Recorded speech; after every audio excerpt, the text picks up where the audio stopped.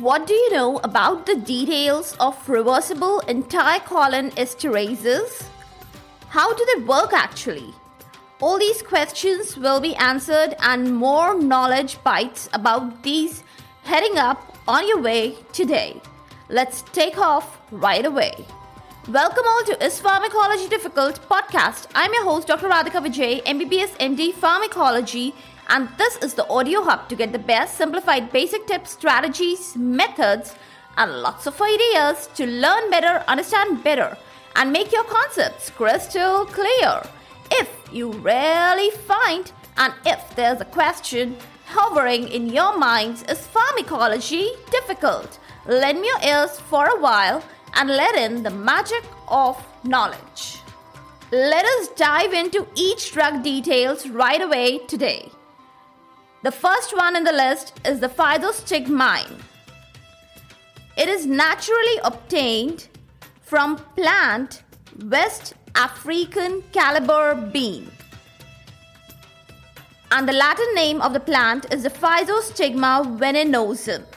Chemically, physostigmine is a nitrogenous carbamic acid ester. It is also termed as eserine, E-S-E-R-I-N-E. It is obtained from the plant in the form of a natural alkaloid. Chemically, it is also a tertiary amine. It can easily cross the blood-brain barrier, and that is why it demonstrates central effects on the central nervous system. It can too penetrate cornea, and it also demonstrates corneal effects. The fate of the drug is mostly hydrolysis by cholinesterases.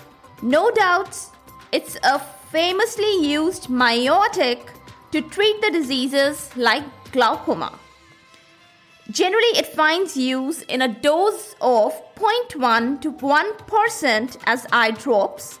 It shows no effects on neuromuscular cholinergic receptors. When given orally, its absorption from the gut is super fast, and it is also very fast from the parenteral areas. Now, physostigmine is highly toxic. It shows marked effects on the muscarinic receptors from M1 to M3. That is M1, M2, and M3. Now, what is the result of this muscarinic stimulation? It causes contraction of the gut. It also causes meiosis, bradycardia, hypertension, and large doses of physostigmine may lead to convulsions. The bradycardia that occurs is the action on the neuromuscular junction. When physostigmine is in excess, it accumulates more of acetylcholine and non-stop depolarization occurs. Finally, it leads to paralysis. All these effects, as I told you earlier, are seen at very high toxic doses. Now, one notable point I want to tell you that the plant, the African caliber bean from which the physostigmine is derived, it was used previously in the olden times both as a weapon and a poison for long durations. Now, that is a general knowledge point that you can keep in your mind and additive, knowledgeable bite. Let's get into the pharmacokinetics. Physostigmine is intermediate acting drug. Its half-life is around 4 to 6 hours, while in the eyes, it's slightly long acting. That is, the action may last up to 24 hours. It's applied as eye drops, and that I've already told you. Now, second on my list, let's get to know the details about a very close drug, neostigmine. Now, this drug is prepared synthetically. Chemically, it's a quaternary amine. That is different from physostigmine, which was a tertiary amine. Now, what is the result of this difference in the chemical structure? Due to this, the penetration in the central nervous system is not very significant for neostigmine. While it's so in the eyes, yes, it does affect the neuromuscular receptors that are found on the skeletal muscles. And do you know It's a choice medication to treat myasthenia gravis. Now, unlike the physostigmine, it has a very poor absorption when it is administered orally.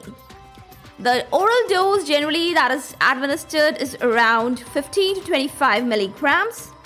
The preferred route is intramuscular or subcutaneous, and via these routes, its dose is 0.5 to 2 milligram.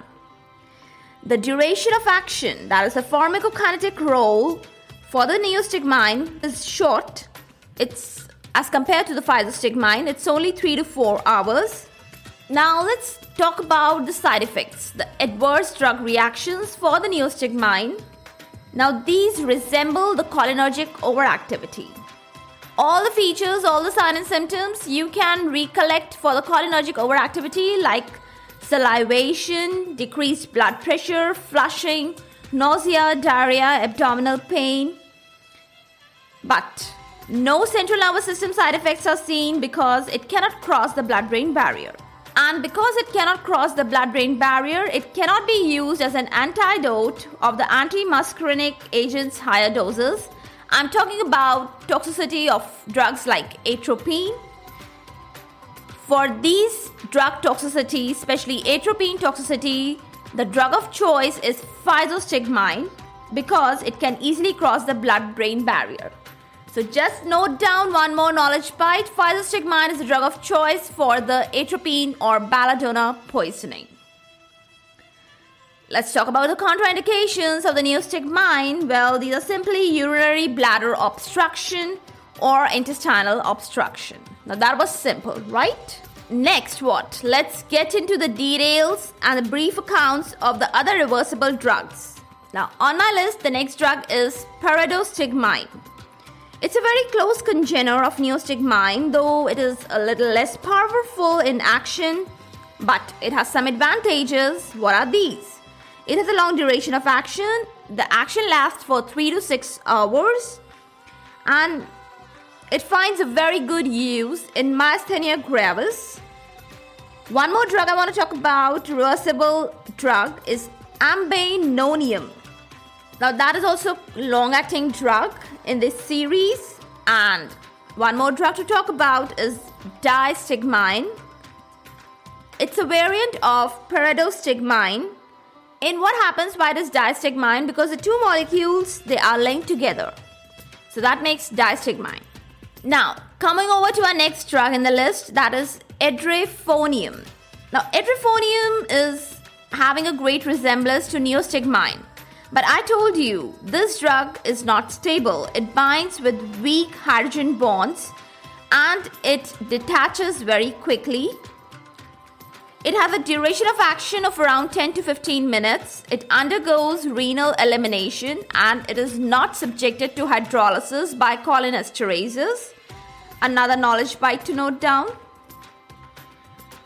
Because the action is very short-lived, it finds use in diagnostic tests for myasthenia gravis.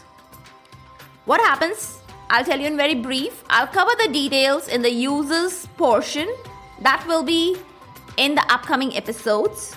So, what are the superficial knowledge about the diagnostic test for myasthenia gravis? In this, the intravenous edrophonium injection, it quickly increases the strength of the muscles if the patient is suffering from myasthenia gravis.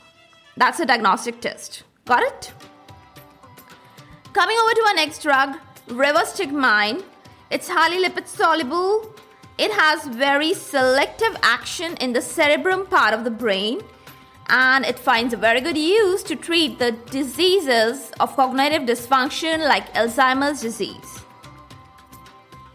Now, it's the perfect time that I should tell you something about the Alzheimer's disease. Are you ready to listen? Let's go. In Alzheimer's disease, what happened? There is a lack of cholinergic neurons. The acetylcholine levels, they go down in the brain. So these group of acetylcholinesterases, like reverstigmine, they are very useful in the treatment of such cognitive disorders like Alzheimer's disease. Okay. Coming over to our next drug, and that is tacrine, Tacrine. Again, it's a very lipid-soluble agent, and because of this property, it can easily cross the blood-brain barrier.